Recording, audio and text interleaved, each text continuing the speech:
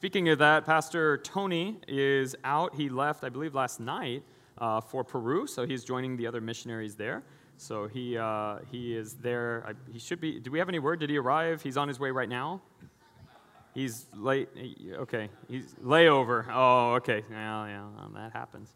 But I thought it would be appropriate to start before we get into the sermon. If we can just have some time of prayer. Jeremiah is also out, so otherwise we would normally have that prayer time during the worship. So let's go ahead and pray for our missionaries in Peru right now. Heavenly Father, you're so good to us. You're so good to us. You love us so much.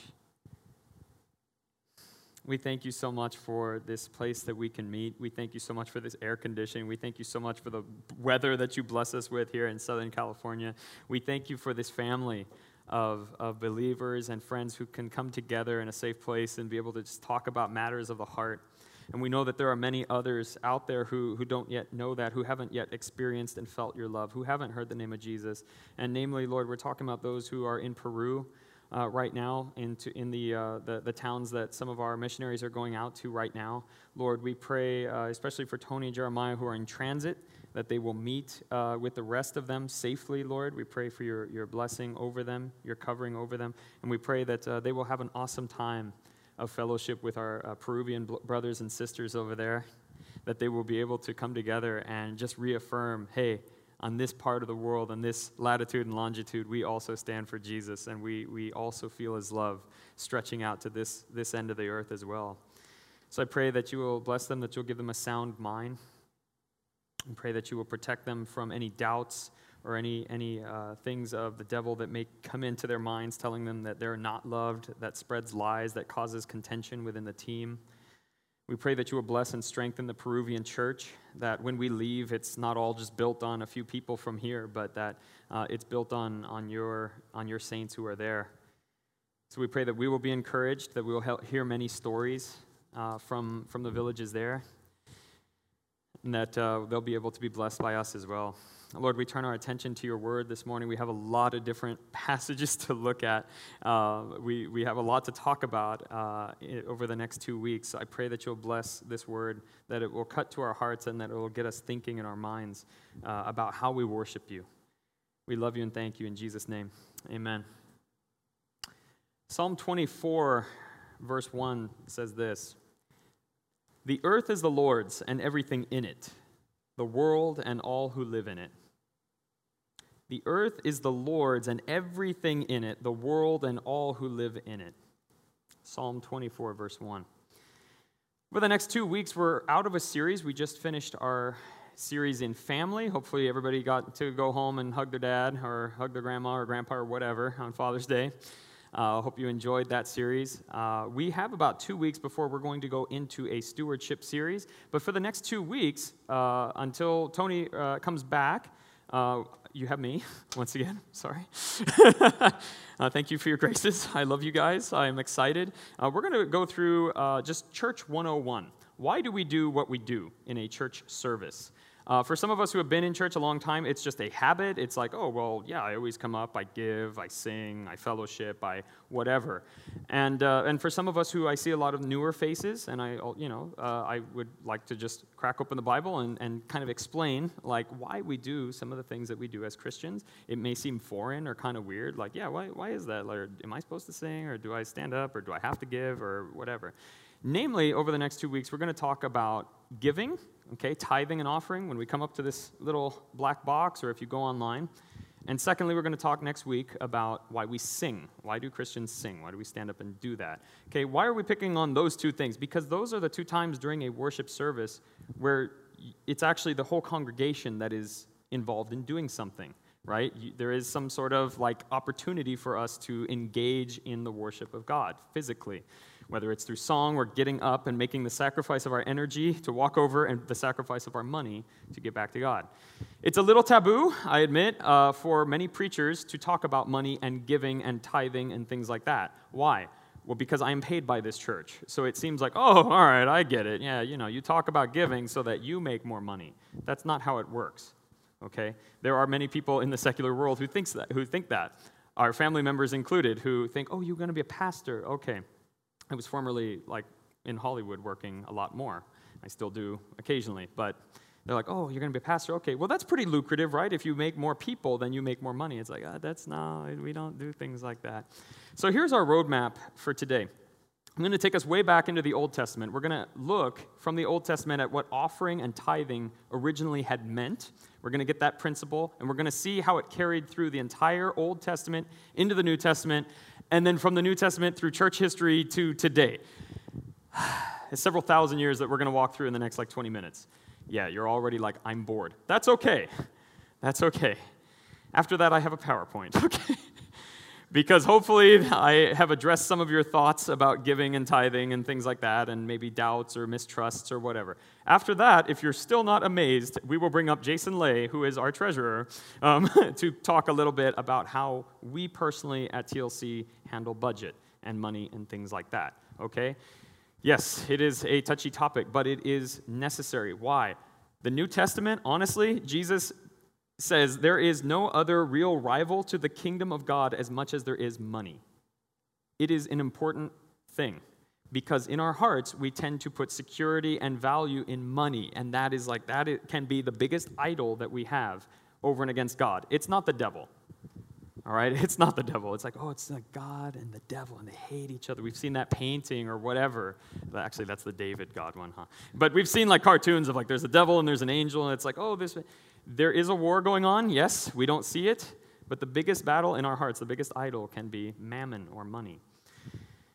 So that is the game plan. Sound good? We ready? Ready to rock and roll? You look a little nervous. I don't know. Okay. First principle before we get into anything else. Why did I mention Psalm 24:1? Because this encapsulates a principle that everything belongs to God.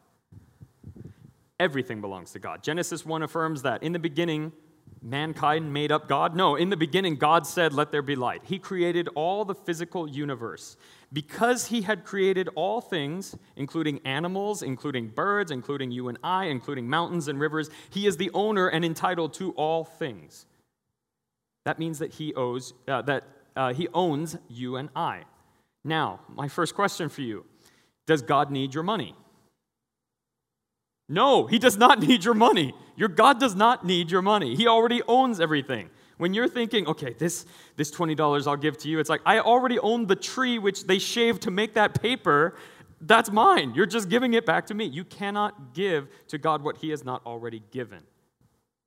Another psalm says, who is man that you give us all of this at our feet? Okay? God already owns all things, including you and your money. By the way, your money is not really your money. It's God's money too. Okay? First thing that we should notice before we move forward, because the first offering that is offered by man to God, we find in Genesis Genesis chapter 4. So go ahead, open up your Bibles, if you will, to Genesis chapter 4. Once we have an understanding of who God is, Master, Lord, Creator of all things, he makes a family. As you remember, Adam and Eve. He says, we're going to do this together. It's going to be awesome. You're going to take care of all of the things and steward all the things around me that I've created. I'm going to be with you and help you in that. Man says, I have other idea. I'm going to do it my way. They break away. Okay. We're told this, verse 1 in chapter 4 of Genesis. Adam made love to his wife, Eve, and she became pregnant and gave birth to Cain. She said, with the help of the Lord, I have brought forth a man.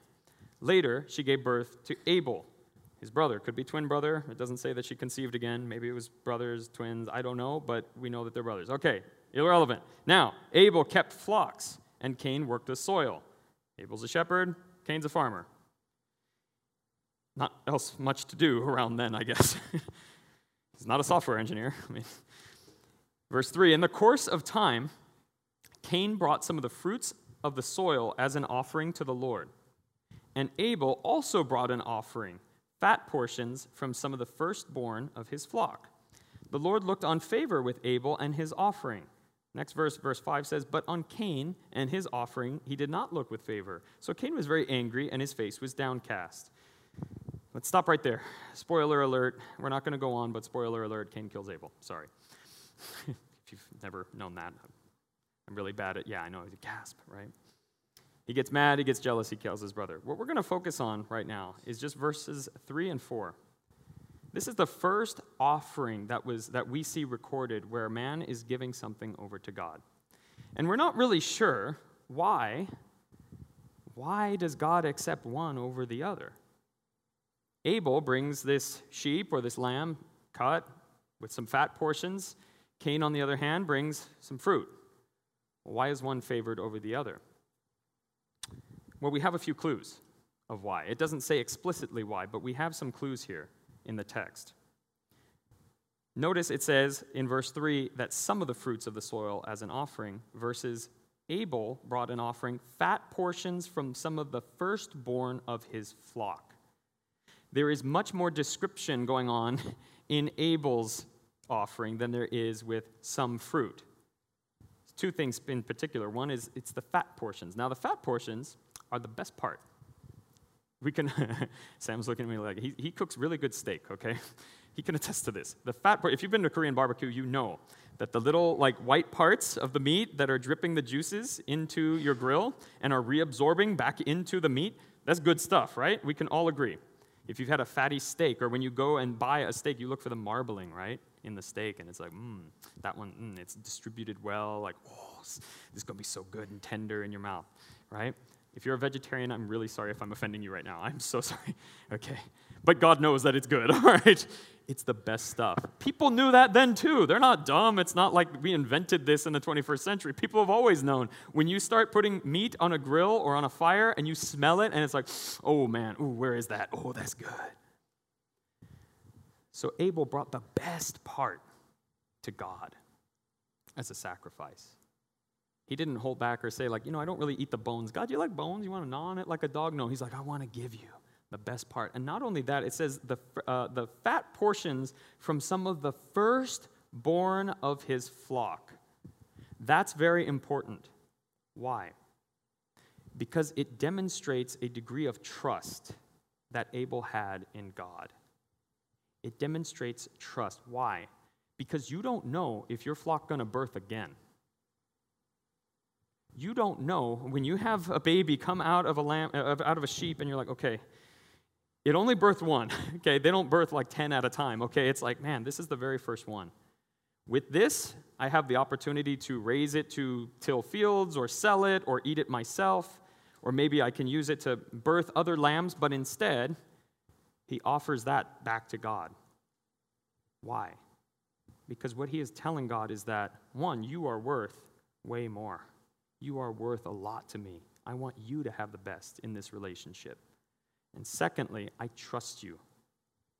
I trust you with the prosperity of my life. I trust you that you are going to take care of me.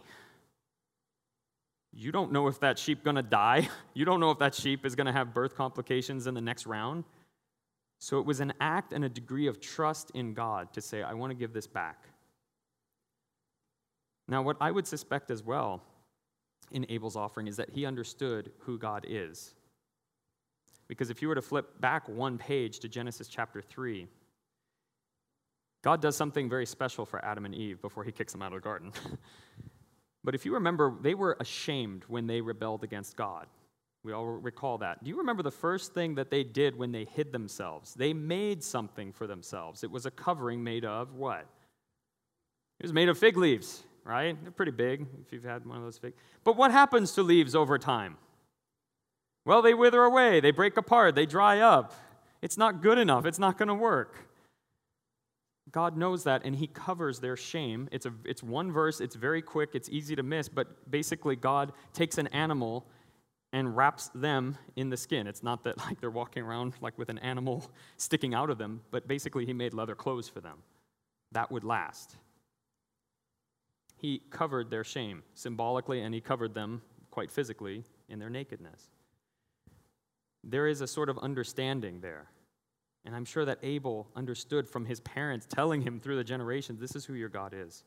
This is why we are the way that we are. This is because God has given to us. He covered us, though we're this way. So Cain and Abel, these two sons of theirs, come, and they bring this offering. Now, is it that God values animals over grain? No, not necessarily. You might hear that. You might read that in a Bible study or something. No, that's not true. Why? Because later on, which we'll get to very quickly, in Leviticus and Deuteronomy, God says, bring your animals to the altar and sacrifice them. You can't afford that? Okay, then bring some doves. You can't afford that? Bring some grain. That's okay too. Just come. Okay, so there is no necessary favoritism over what the amount was or what it was. But God was much more concerned with the heart and the understanding of the giver over the gift itself. Do we get that principle? God cares more about the heart of the giver than about the gift itself. That makes sense. You can sell your Maserati and give all that. God doesn't care if your heart isn't really in it versus somebody giving $1. But what Abel demonstrates to us is, God, I trust you, that I will still live on. I trust you that you will take care of me. I trust you that you will have even better for me than I can imagine. I love you. Abel was some fruits. Just some. If you were to fast forward about 10 chapters into Genesis 14, we see another interesting thing, which we're going to build on. We see in Genesis chapter 14, tech team, did I give you that verse to throw up? It's 14, I think 18 through 20. What had happened, little context. Abraham, Father Abraham, okay. Before he was Father Abraham, he was Abram, right? He was like the bad boy, right? Okay. He gets into a rumble with a couple of kings that are in the middle of squabbling. In that, his nephew Lot was taken away, was ransomed. He's like, I got to go rescue Lot again. He's like, help me, Abraham, right? So he goes and he rescues him. And after this, he actually ransacks a kingdom, and he's like, he has all these possessions. He has all these people that he can take as slaves. So there's 2 kings that meet Abram in this valley after this big battle, okay? Basically, what you need to know is Abram is now very blessed and rich, okay? Here's what happens. A king of Sodom meets him in the valley, and then there's this other character in verse 18 that we meet only once, and we never really hear from him again until the New Testament. He's mentioned once in Psalms. But other than that, this is a very weird, elusive character named Melchizedek. It says, now then Melchizedek, king of Salem, brought out bread and wine. He was priest of God Most High, and he blessed Abram, saying, Blessed be Abram of God Most High, creator of heaven and earth, and praise be to God Most High, who delivered your enemies into your hand. Then Abram gave him 1/10 of everything. Melchizedek, very interesting guy. We don't really know a lot about him at all. Many scholars believe this may have been an appearance of Jesus himself in the flesh in the Old Testament. Others just say, well, no, but he's pointing to Jesus later on. Others still just say, well, we don't know, but we know that he is of God. Just kind of strange because he's a priest, but the priesthood was not established. This was the first time we see this word priest. Very interesting. We do know that it is of God, that he is of God. He comes and he communes, brings out bread and wine, and basically like parties, like, hey, what's up, man? Right? He brings the liquor and the bread. He came out and communed with Abram. And what he does is bless him, invoking the name of God, saying God Most High, another term we don't really see much in the Old Testament. And when you say this word, El Elyon, you're basically saying God of the universe, this God of all things, who owns everything, has sovereignty over everything, has just delivered everything into your hand. What he is telling him is, this is actually God's victory. This is what he did for you. Okay? Again, there is this recognition of, wow, God has done something for me. I am blessed because of who he is. And so what does Abram go ahead and turn around and do? He gives him 1/10 of everything. This word 10th, we later translated in English as a tithe of everything. That is where we get the word tithe when we say tithes and offerings. Later on, offerings could also be given. An offering was over and above a tithe, okay, of ancient Israel. So that's kind of the difference. One was like, okay, this is a percentage set aside. The other one was, I just want to give more, okay? So there you go, the more you know. Anyway, what we do see here is we finally see some communion happening as well between this man of God and this follower of God. Now, all of this is going to start to evolve before your eyes, and in the next, hopefully, 5 minutes, we're going to get through the next 2,000 years or so, 3,000, 4,000 years. After this, we see the family of God growing.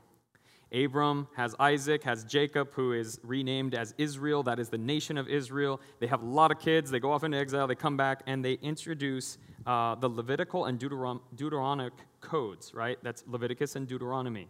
Now, I know this is where usually people are like, oh, gosh, we're going to mention that. But actually, the more you kind of crack that open and read about what God had in mind for his people, it's very interesting because you see the heart of God. Here's specifically what I mean. He says in Deuteronomy and in Leviticus, bring your tithes, bring your offerings, which was typically a sacrifice. There wasn't really a formal money trading system then. So bring your sacrifices of your agriculture or of whatever it is that you have and bring it before the altar. Lay your hand upon it and sacrifice it to me.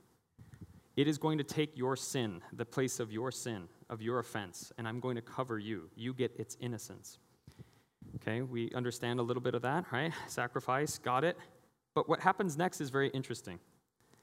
He then says, now, basically roast it and have a communion offering for all of the priests and all of your household. So basically, when you come to worship me, I want everyone to celebrate what I have done. It was a gathering. It was basically like, hey, I'm having a barbecue. Do you want to come over? There was a very rich community that was formed around Leviticus and Deuteronomy.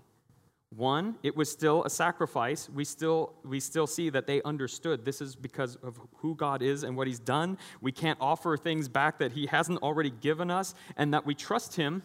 We trust him over the things that we have. They would specifically say, bring a bull. Why? Because, well, ladies can have, children, but they can have to be impregnated by what? One male. So kill that male. Oh, man, I could kill one of the females, right? Because that's probably good enough because, the male we need to reproduce more. No, bring that one. Do you trust me? Do you trust me? That I will still bless you, that I will still take care of you in a way that I know how. Okay, I trust you. So they would bring. They would say, I recognize what you've done. And then it would be, hey, let's all celebrate this together. There was a community that was formed.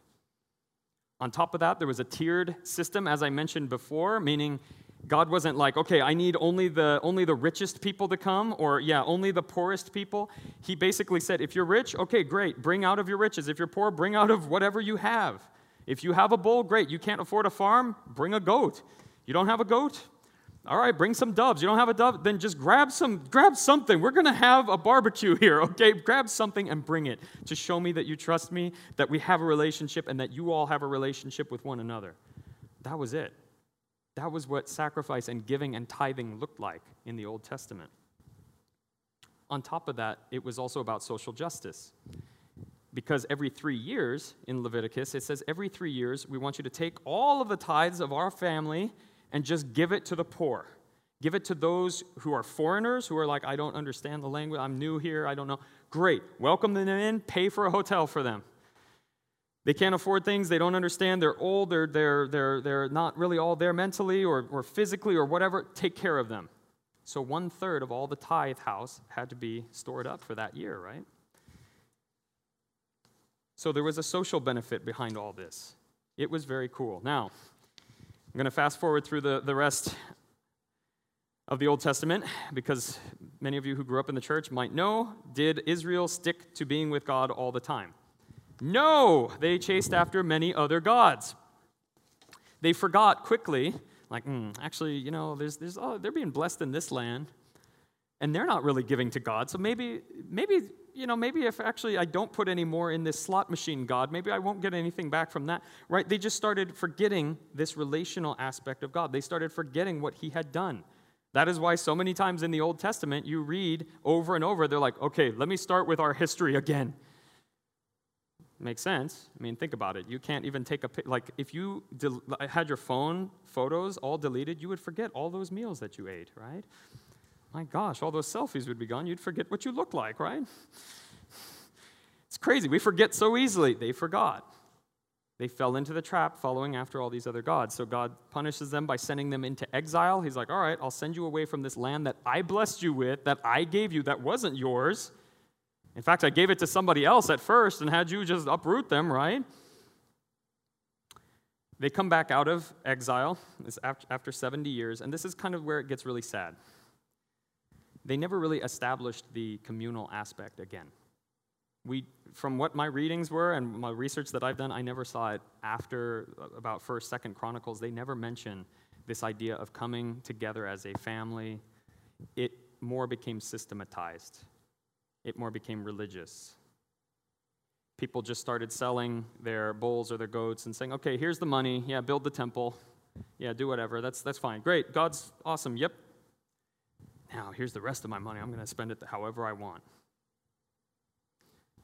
There was a temple tax that would be incurred by the Jews of the time, where they're like, hey, look, if you're a Jew, then you got to give 10%. You got to, come on, that's what the Bible says, right? And it became institutionalized and systematized, and there was no heart in it anymore. On top of that, temple priests started taking advantage of people. You're from another country. Oh, it's 5 if you want to go ahead and sacrifice it. Oh, they don't understand me. I said 50. Maybe they didn't. Yeah, we speak different language. 50, right? They started taking advantage of foreigners. They started taking advantage of the poor. Dark times. Well, next, Jesus enters into the scene. Yes, Jesus, the hero. Do something, Jesus. What does Jesus do when he sees this? Does he calmly walk in and say, look, that's not how it was from the beginning? No, he knocks over tables and braids whips and starts cracking it, right? This is the awesome time that we're like, yes, this is the angry Jesus that comes in. He's like, what are you doing? My Father's temple, my Father's house is a house of prayer, not a den for robbers. He starts overturning these things, and he starts redirecting people's hearts towards what giving really meant. Because at that point, people just started thinking, okay, it's about the money that you give. And now God is appeased. He's happy. I paid him off. What more do you want, God? They lost sight of what God had actually done. They lost sight of the personal connection. They lost sight of the story that he was weaving. And Jesus comes and brings that back to life and says, no. This is the exact opposite of what God's economy was, where now you're just coming as individuals, paying off God and taking advantage of the poor around you. This is ludicrous. Matthew 6. Can we go there? Can we go to Matthew 6? Middle of the Sermon on the Mount. We're halfway through, guys. You doing all right? You all right? You good? We good? Yeah? All right. Your sacrifice is to listen to me for an hour. That's your sacrifice today. I'm sorry. I love you. All right, Matthew chapter 6. This is the middle of the Sermon on the Mount. This is the greatest sermon in the world. It goes from Matthew 5 to Matthew 7. Jesus covers like every area of human existence, basically, where you're just like, oh, mind blown. Because what he's talking to is the group of Jews mostly who are now stuck in this rut of like, well, I just give to God. It's systematic, whatever. It's not, nothing here. Verse 1, it says, be careful not to practice your righteousness in front of others to be seen by them. If you do, you will have no reward from your Father in heaven. So when you give to the needy, do not announce it with trumpets as the hypocrites do in the synagogues and on the streets, so that to be honored by others. Truly, I tell you, they have received their reward in full. But when you give to the needy, do not let your left hand know what your right is doing, so that your giving may be in secret. When your Father, who sees what is done in secret, will reward you. What was happening around that time is, especially those who were very wealthy or the religious people, the pastors and priests of the time, they would go and they would announce, like literally in the streets. They would have the worship band like come over and kind of like they'd have a little trumpet to like, hey, what's going on over there? Like, oh, pastor just gave like $1,000 to this. Oh, he's so holy. Dang, that's so good of him. Wow. Man, God must really love him a lot more. And Jesus is saying, don't do that. They're getting their reward like, wow, they're getting their applause right here, and that's it. It stops there. But there's eternal value to just giving only between you and God. That's what it's about. We are not tithing and offering and all that so that we can outdo one another in that. Like, oh, how much did you get? Well, I pledged a lot more. There's no better or worse here. Jesus is saying when you give, it's between you and God. God sees what you give. He sees how much you understand what you've done for, what he's done for you. He sees how much you trust. And he loves you, okay? It is a personal thing. Go on down to the bottom of Matthew 6 in verse 19 through 34. It says, do not store up for yourselves treasures on earth where moths and vermin destroy and where thieves break in and steal, but store up for yourselves treasures in heaven where moths and vermin do not destroy and where thieves do not break in and steal. For where your treasure is, there your heart will be also. The eye is the lamp of the body. If your eyes are healthy, your whole body will be full of light. But if your eyes are unhealthy, your whole body will be full of darkness. If then the light within you is darkness, how great is that darkness? No one could serve two masters. Either you will hate one and love the other, or you will be devoted to one and despise the other. You cannot serve both God and money. Therefore, I tell you, do not worry about your life, what you'll eat or drink, or your body, or what you'll wear. Is not life more than food, and the body the body more than clothes? Look at the birds of the air. They don't sow or reap or store away in barns, and yet your heavenly Father feeds them. Are you not much more valuable than they?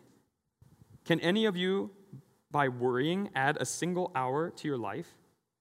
And why do you worry about clothes? See how the flowers on the field grow. They do not labor or spin, yet I tell you that not even Solomon in all his splendor was dressed like one of these. If that is how God clothes the grass on the field, which is here today, gone tomorrow, it's thrown into the fire, will he not much more clothe you, you of little faith? Or so do not worry, saying, what shall we eat? What shall we drink? What shall we wear? For the pagans run after all these things. Your heavenly Father knows that you need them. But seek first his kingdom and his righteousness, and all these things will be given to you as well. Therefore, do not worry about tomorrow, for tomorrow will worry about itself. Each day has enough trouble of its own. He starts about talking about serving these two masters. Once again, like I mentioned at the very beginning of the sermon, Jesus talks about this principle. You see, we as Americans especially take a lot of security. I think pretty much everybody in the world takes a lot of security from money. Money is power. You have more opportunity for things. I want to hold on to that. I want to make more money. I've looked at this graph of where most Americans put their money. A lot of it is heavily invested in retirement and in security of life insurance and things like that. And it's good to be a good steward. We will talk about that in another sermon. But that compared to Americans' giving is much different. It is so much lower what we give. We're so caught up with the anxieties of tomorrow. When I was in college, I had 2 or 3 jobs at the time. I was saving up for my wife's diamond ring to propose. Okay, that was like one stipulation of her. They're like, has to be a big diamond, okay? Big as a... They're probably like, this guy, there's no way this guy will buy a big diamond. Like, maybe we can get him to not marry her. I don't know what it was, but they were just like, no, one time in your life, you have to do it. I'm like, oh my gosh. I'm like, why are you... Fine, okay. So I was working all these jobs, and I was seriously worried about money and my income. And I'm like, I don't make much. I make a few bucks here and a few bucks there, and I'm tired. And I remember praying once in my car, and this was like the only time I've ever prayed this. I was like, God, I'm sorry, but I need money. God, please pray. I just make it rain money, please. Like, I really was. I'm like, I know this is wrong, but God, I'm so worried. And instead of blessing me with $1 million, he spoke to my anxiety. Okay. Here's what I very clearly remember God saying. He's like, do you believe that I really am the master of all things? Do you believe that I own the world, the entire physical universe? I said, well, yeah, I guess you do. I said, okay. Do you believe that you are my son, adopted because you believe in Jesus, that he paid with blood so that I would adopt you, and now I am your father? Yes, I do believe that. Okay. So you believe that for sure. Like, you believe really that you're an heir to the new earth. You believe that you are now royalty because of what I've done. Yes, I believe that, God. Okay, now don't you think that your father, a king, would take care of you and knows what you need when you need it? Well, yeah, I guess so. All right. Well, let's go have a nice day now. Now, did I get a check the next day for $1 million? No, I did not. Still waiting on that, right? We all are, right? It's like, sure. But there was a sense of peace knowing that, no, my Father will take care of me and provide for me. I wish I could tell you how many times it's been just like randomly like, whoa, like this job came out of nowhere, or we got paid out from some other thing, or even in this church that I was taken care of. Like random, like some of the older folks in the VMs, like randomly have just walked up to me like, hi, and shoved like $100 in my pocket. I'm like, whoa, what are you doing? And they're like, okay, yeah, God bless you. I'm like, the heck was this $100? How did they know? Like, what the heck, you know? So why do Christians give? Why do we give? We have an understanding of what was given for us first. We have an understanding that all things were first given to us, especially in our terms of our salvation and our spiritual future. We know that Jesus died on the cross to make a covering, literally that is the word, atonement that you might read, which means a covering, just like God covered Adam and Eve of their shame, of their fear, of their rebellion, yet God in Jesus Christ has covered us and still desires that relationship. We still trust that he will be good, that we have life beyond, that we have life now. We have trust that we can be made new. Why? Because he resurrected from the dead.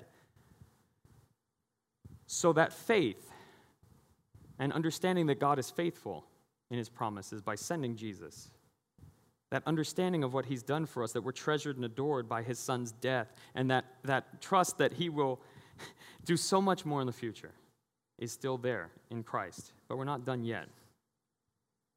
I want us to see, this is a longer point, okay? This is like the meta point, okay? And then we're going to do slides, and then Jason, and then we're going to sing, and it'll be awesome. Maybe we'll all go out and sacrifice a bull. But the story doesn't end there. The story doesn't end at Revelation. We are still here. Jesus has not yet returned. So what happened through church history? Well, we look at the generosity in Acts. We see a bunch of believers who understand that. We see people selling their homes and carrying out what Jesus says, like, oh, I got 2 coats. Well, yeah, you have a coat? No? Can't have, all right, let's here. Just wear a coat. It's fine. When we have retreats, I love when people come up, they're like, hey, we can't really, my family's kind of, I'm like, all right, well, what can you afford? Let's pay. We just want you there. Just come. If you can't afford it, that's fine. It doesn't matter. We'll pay. We'll pay for you. There's this radical generosity that we see in the book of Acts where people are literally selling like their homes. Like, you know what? I don't really need 2 homes. This is kind of crazy. Look at all the poor people in the streets. Look at all my brothers and sisters that, you know what? Let's just sell it. Let's liquidate it. And hey, let's all just celebrate what Christ has done. We see this over and over again in the book of Acts. We even see the poorest church, the church in Macedonia, give to Paul and say, hey, there's the church in Jerusalem. We're not even there to celebrate with them, but we just want to share our love of Jesus with them. So here. And Paul was just like flabbergasted. Like, what the heck? You guys, you don't have this. This is amazing. This is moving. But again, that's not where the story ends, because as church history goes on, okay, past the book of Acts, we are now in secular history. This is, you can look up and Google. We find the community of Christians then instituting it. If you read the Didache, it is, I know it sounds boring, but if you read through it, it's basically how Christians would organize and structure in churches like this early on. And they recommended, hey, let's go back to the Old Testament, the tithe. Maybe if we all gave 10%, then it's even. And it was well-intentioned. By the 8th century, however, when Rome became the Holy Roman Empire, it then institutionalized Christianity as like, if you're a Roman, then you're a Christian. And therefore, in the law, the secular law, they said 10% has to go to the church. This is how the Roman Catholic Church had built so much wealth over the centuries. It was because everybody, it's like, oh, you're a Roman? All right, well, 10% goes straight to the church. Oh, okay. And what does that tell people over time? Oh, okay, if I just give, then I'm a Christian. Oh, okay, cool. So I could buy off God. You see this pattern happening again? Where it's no longer about the heart, it's no longer about understanding the giver. It just then becomes about, oh, okay, well, as long as I pay it, then I'm good. Abuses started coming in the church. Okay, by the 1500s, the Roman Catholic Church was selling what were called indulgences. You might have heard this from history or remember it from like elementary school or high school or whatever. Interesting story. I won't get too much into it, but basically the church devised this plan that said, we have a few building projects of these big churches and a few priests that we want to ordain. You know what? What if we just told people and sold like these guarantees that you and your family can be closer to God and maybe even get into heaven if you spend enough money. And they hired literally a salesman to go around to churches like, well, you care about your family, don't you? You want to see them in heaven? Well, for only $50. Yep, it became commercialized. And it wasn't until a savvy German in 1500s. Yes, I'm proud of that. Come on, of course. It wasn't me. It was named Martin Luther was noticing this, and he said, "Oh, nine, you don't." Right? Yes. He said, "This is nicht right," okay? And that's when the Reformation happened. There was a split between the Catholic, Roman Catholic Church, and the Protestant Church, okay? That is, we're evangelical church, but we can also be called a Protestant church because we don't give any money to Rome, okay? That is where that happened. Were there abuses in the Protestant church? Oh, yes, there were. In England, there was lots of money handling that was just not done right. There was lots of people doing sort of the same thing where it's like, hey, well, if you really love God and playing with people's emotions, there were plenty of preachers up until even today who are going to preach many different things. And here we are in Southern California, in the most individualistic society in the world, the most commercialist, the most consumerist society in the world. So given all that history, here we are. We have televangelists on TV who will try to goad you and use even Scripture to try to manipulate things and see, well, it says here that, blessed is the giver. So you want to be blessed by God? Amen, brother. You come on up with that $100 bill. Keep in mind that Judas Iscariot was also a follower of Jesus. He loved money too. He heard everything Jesus said. He preached he would probably be able to repeat the same things that Jesus said, just like some of these guys. Their eyes are not really on Jesus, though. Okay, don't listen to any preacher that has a private jet. Okay, sorry, got to call them out. Love them, okay, but don't trust them.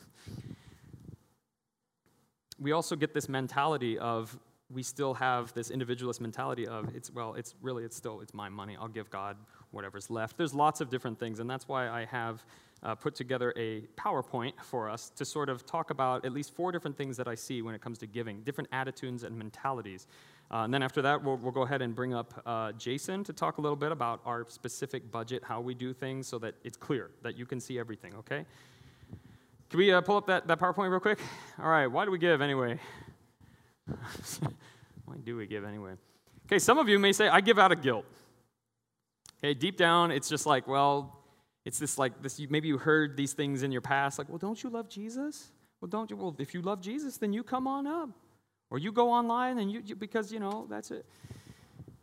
Well, everyone else is doing it, so they're going to be looking at me. Okay, they're watching who comes up, or they're watching who is giving online, or I just want to do the right thing. Like, it's the right thing, humanitarian, and I got to pay my dues, things like that. Okay, let's take a look at what Scripture says about that. Okay, 2 Corinthians, Paul is writing to the Corinthian church. He says, each of you should give what you have decided in your heart to give, not reluctantly or under compulsion, for God loves a cheerful giver. Okay, not reluctantly, not like it's like, God, I have to tithe. Fine, here. And at the same time, not under compulsion, where it's like, well, don't you love Jesus? You give right now. I guarantee there will be a check tomorrow at your doorstep for 5 times more. No, there won't. You could give and walk out and be hit by a bus. That's the reality of things. But what I wanted to focus on is that God loves a cheerful giver. A lot of people get this wrong. They think that means that you have to walk up or you have to smile as you're typing in everything, and you're like, see, God, I'm happy, right? And you're trying to force yourself to be happy when you give. Like, I'm doing it right? Am I good with you, God? You're already good with God. That's the point. So why do we say God loves a cheerful giver? It basically means if you are not cheerful in giving it, don't give it. Just don't give. It's okay. God doesn't need your money. Does TLC need your money? No, we don't. We can have this same thing outside in the parking lot if you want. We can all meet at my house. It's fine, really. Don't give. This is like the only preacher I think they're going to tell you don't give. Really. If it's going to be in a place where you're like either grudgingly giving your money over to God, or you are just feeling like, okay, it's because somebody said something and now I'm emotional, but do what is going to feel right in your heart. Well, is it 10%? For some people, it might be. Okay, for others, it might be like, no, I'm blessed, I can give. It's not a percentage, I just give. For others, it's like I throw in what I can now and then. That's fine. For me, personally, in my life, I just set it up. It's sort of this thing that I set up on, and so that's why I'm like, as I'm reading through this, I'm like, oh my gosh, like, this last week, I'm like, God, I've just become that sort of like, okay, it's systematic, here you go. But for us, it's 10%. I actually have an account. I almost showed a screenshot of my accounts, but I didn't want to embarrass myself, so or overwhelm you with all the zeros before the numbers. Like, dang it, this is... But we actually set up just a tithing account. It's for practicalities, and basically we just move, whenever we get paid, we just say, okay, great, this goes to God, this is God's. And it's a way of combating the consumerist mindset. Yes, is there time when the tithing account has more than my checking, and I'm like, yeah, of course. We just give it, and we say, God, no, this is yours. Because it's already yours, it's all yours, and it's a reminder for us. And it's also, like I said from the beginning, God, I trust you. I trust that there will be more. Listen, I work a tent-making job, okay? Yes, I am paid. I am on salary here. It's not very much. It's not enough to pay my mortgage. That is why I have a wife. I'm just kidding. She pays a mortgage. I pay for... Anyway, gas for the cars? I don't know. So I have another job, still doing stuff in Hollywood to supplement, okay? Yes, so we are able to say, okay, God, I don't know when my next job is going to be to pay for our gas, but I trust you. And over again, I've still gotten jobs come in, okay? It's not that it's because I gave. No. I'm just demonstrating to God, I trust you. I trust you, and I know that you're good to me, and this is yours anyway.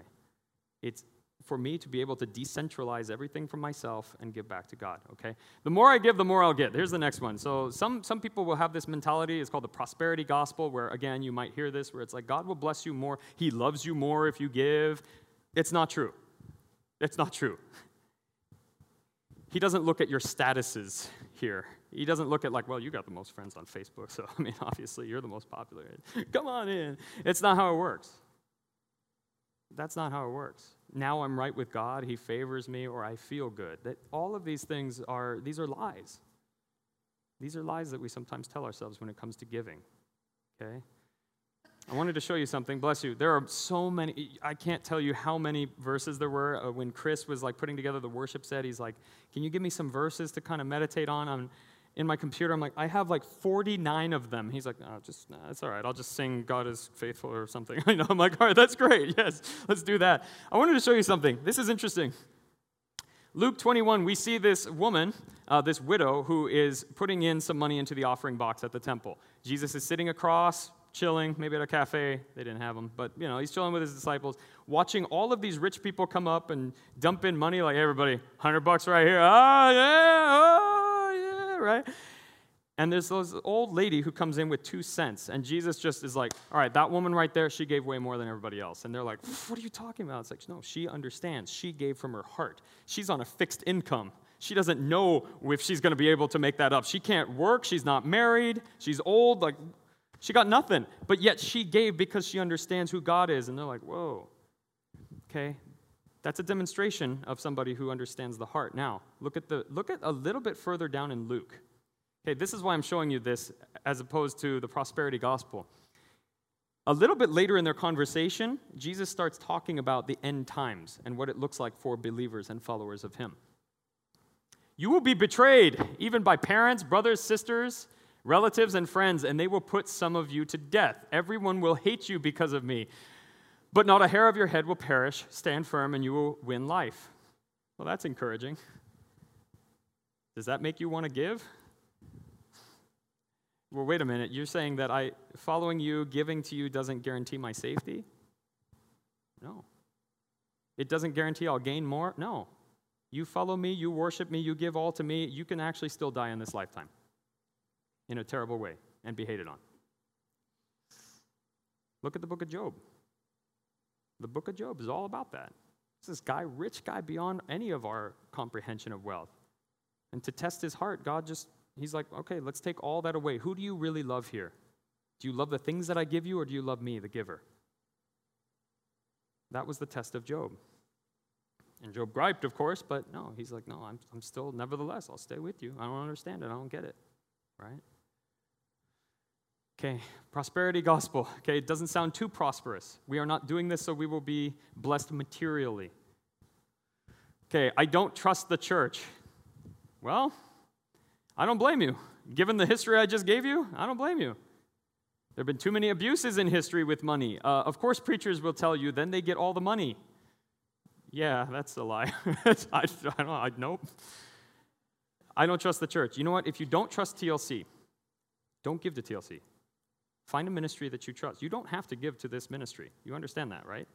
You can give to a ministry that you are passionate about. Some of you are very passionate about, and you can supplement. You could do whatever you want. Really, God has given it to you, and it's up to you to do whatever you want in an expression of worship. If you have, some of you are really into like mental health, and there are ministries for that, and you're like, I want to support that. Like it's a fledgling thing. I really want. Great, give some to that. If you're really about abuse, if you're really about like AA or whatever it is, Cru, student ministry. You want to give specifically to missions. There are missionaries here that are like going around right now like, yeah, I love Jesus. I want to go to Vietnam. Okay, give to that. You're still giving to God. If you know a neighbor, if one of your neighbors, listen, is like, that they're like, we're going to have to sell our car because, my husband lost his job and, our kid's kind of sick. They're not asking you. You just want to bless them. You are giving to God. You're like, God, I trust you, and this person is in need of some help here. You are now an instrument of blessing. That is what we saw back in Leviticus and Deuteronomy, remember? It is a communal thing as well. I can't afford to give, okay? College students, yes, I can't afford to give. I know, I got you, I was there, still am. Can't afford to give. I'll give when I get more. We've all kind of had that attitude before, I'm sure. Like, well, But here's the problem with that. It's never enough. Look at the next slide. It's never enough. Jesus said to them, take care and be on your guard against all covetousness, for one's life does not consist of the abundance of possessions, of his possessions. Basically, this comes in the parable of the 10 talents or the 5 bags of gold. It's also found in Mark. But basically, here's the idea. You're going to think like, okay, when I have a little bit more like that guy, then I'll give. Okay, if you remember that parable, a man went away, he gave different servants, like here's 10 bags of money, here's 5, here's 1.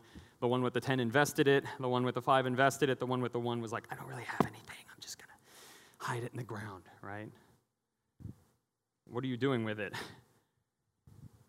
If I gave you $20,000 today, you know what you'd do? You'd be like, thank you. You'd give me a hug. Maybe you'd take me out for a meal. But in a little while, you're going to say, if only I had $20,000 more, then I'd be all right. It's always a moving target. Rockefeller said this. Hey, this guy was rich. We have all heard that name because in American history, yeah, that guy was rich. He was also a Christian. And he actually said, if I didn't tithe the first dollar that I had before all of this empire, I wouldn't have tithed the first million that I had. Okay, what you do and the habits that you start today and that understanding that you have with God, again, it doesn't need to be as much as the person next to you. It doesn't matter. That doesn't matter to God. He wants your heart. He wants to see that understanding. Do you know who I am? Do you trust me? Do you trust me? It's not going to guarantee your wealth, right?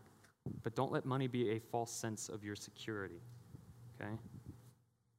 Now, we do a lot of things. We do a lot of different things. There's a lot of different ministries here at TLC that we are passionate about, that and there's more and more people kind of rising up like, hey, we want to start this ministry. Great. We will back you. We will do all that we can. And if it requires some money and we see that there's fruit and God is opening that, okay, let's go for that. Let's do that. But it goes a long way, okay? I don't want you to think like you put money in a box or you tithe online and it just disappears into the universe. Quick story to illustrate that. There was a man once who was in a congregation. They had the baskets, They ever been to a church like that and they pass the baskets and you're like, right? And he pulled out like $300. And the basket was going by and he said, I'll see you in heaven. And he threw the bucket.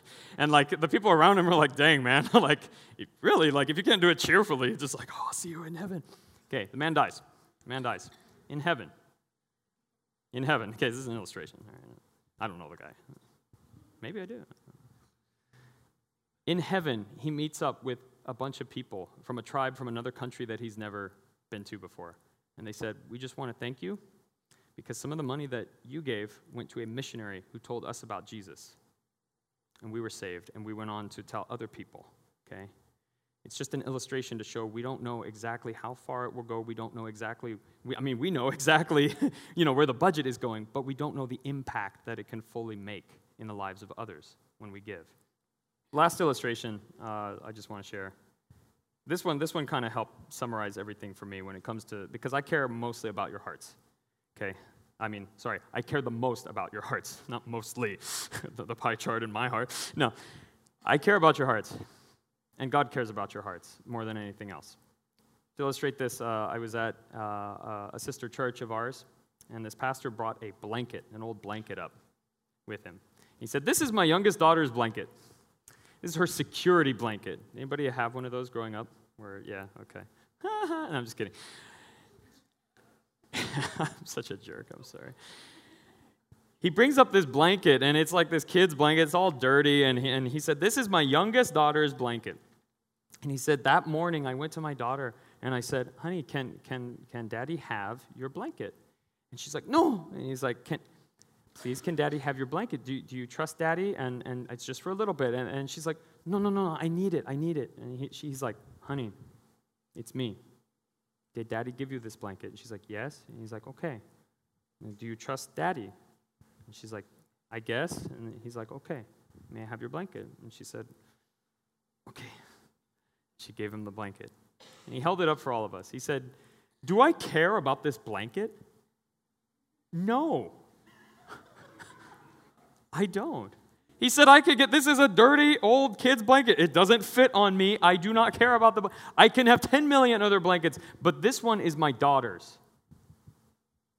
This doesn't tell me that I'll keep warm. This doesn't provide anything for me other than that I know that I have my daughter's heart. My daughter trusts me. That's the heart of giving. When we as Christians come before our God, that is what we are demonstrating to our God. We're like, Dad, I trust you. I see what you've given me. I'd like us to bow our heads and just listen to this prayer from 1 Chronicles 29. This is a temple dedication by Solomon. It says, but who am I and who are my people that we should be able to give as generously as this? Everything comes from you, and we have given you only what comes from your hand. We are foreigners and strangers in your sight, as were all our ancestors. Our days on earth are like a shadow without hope.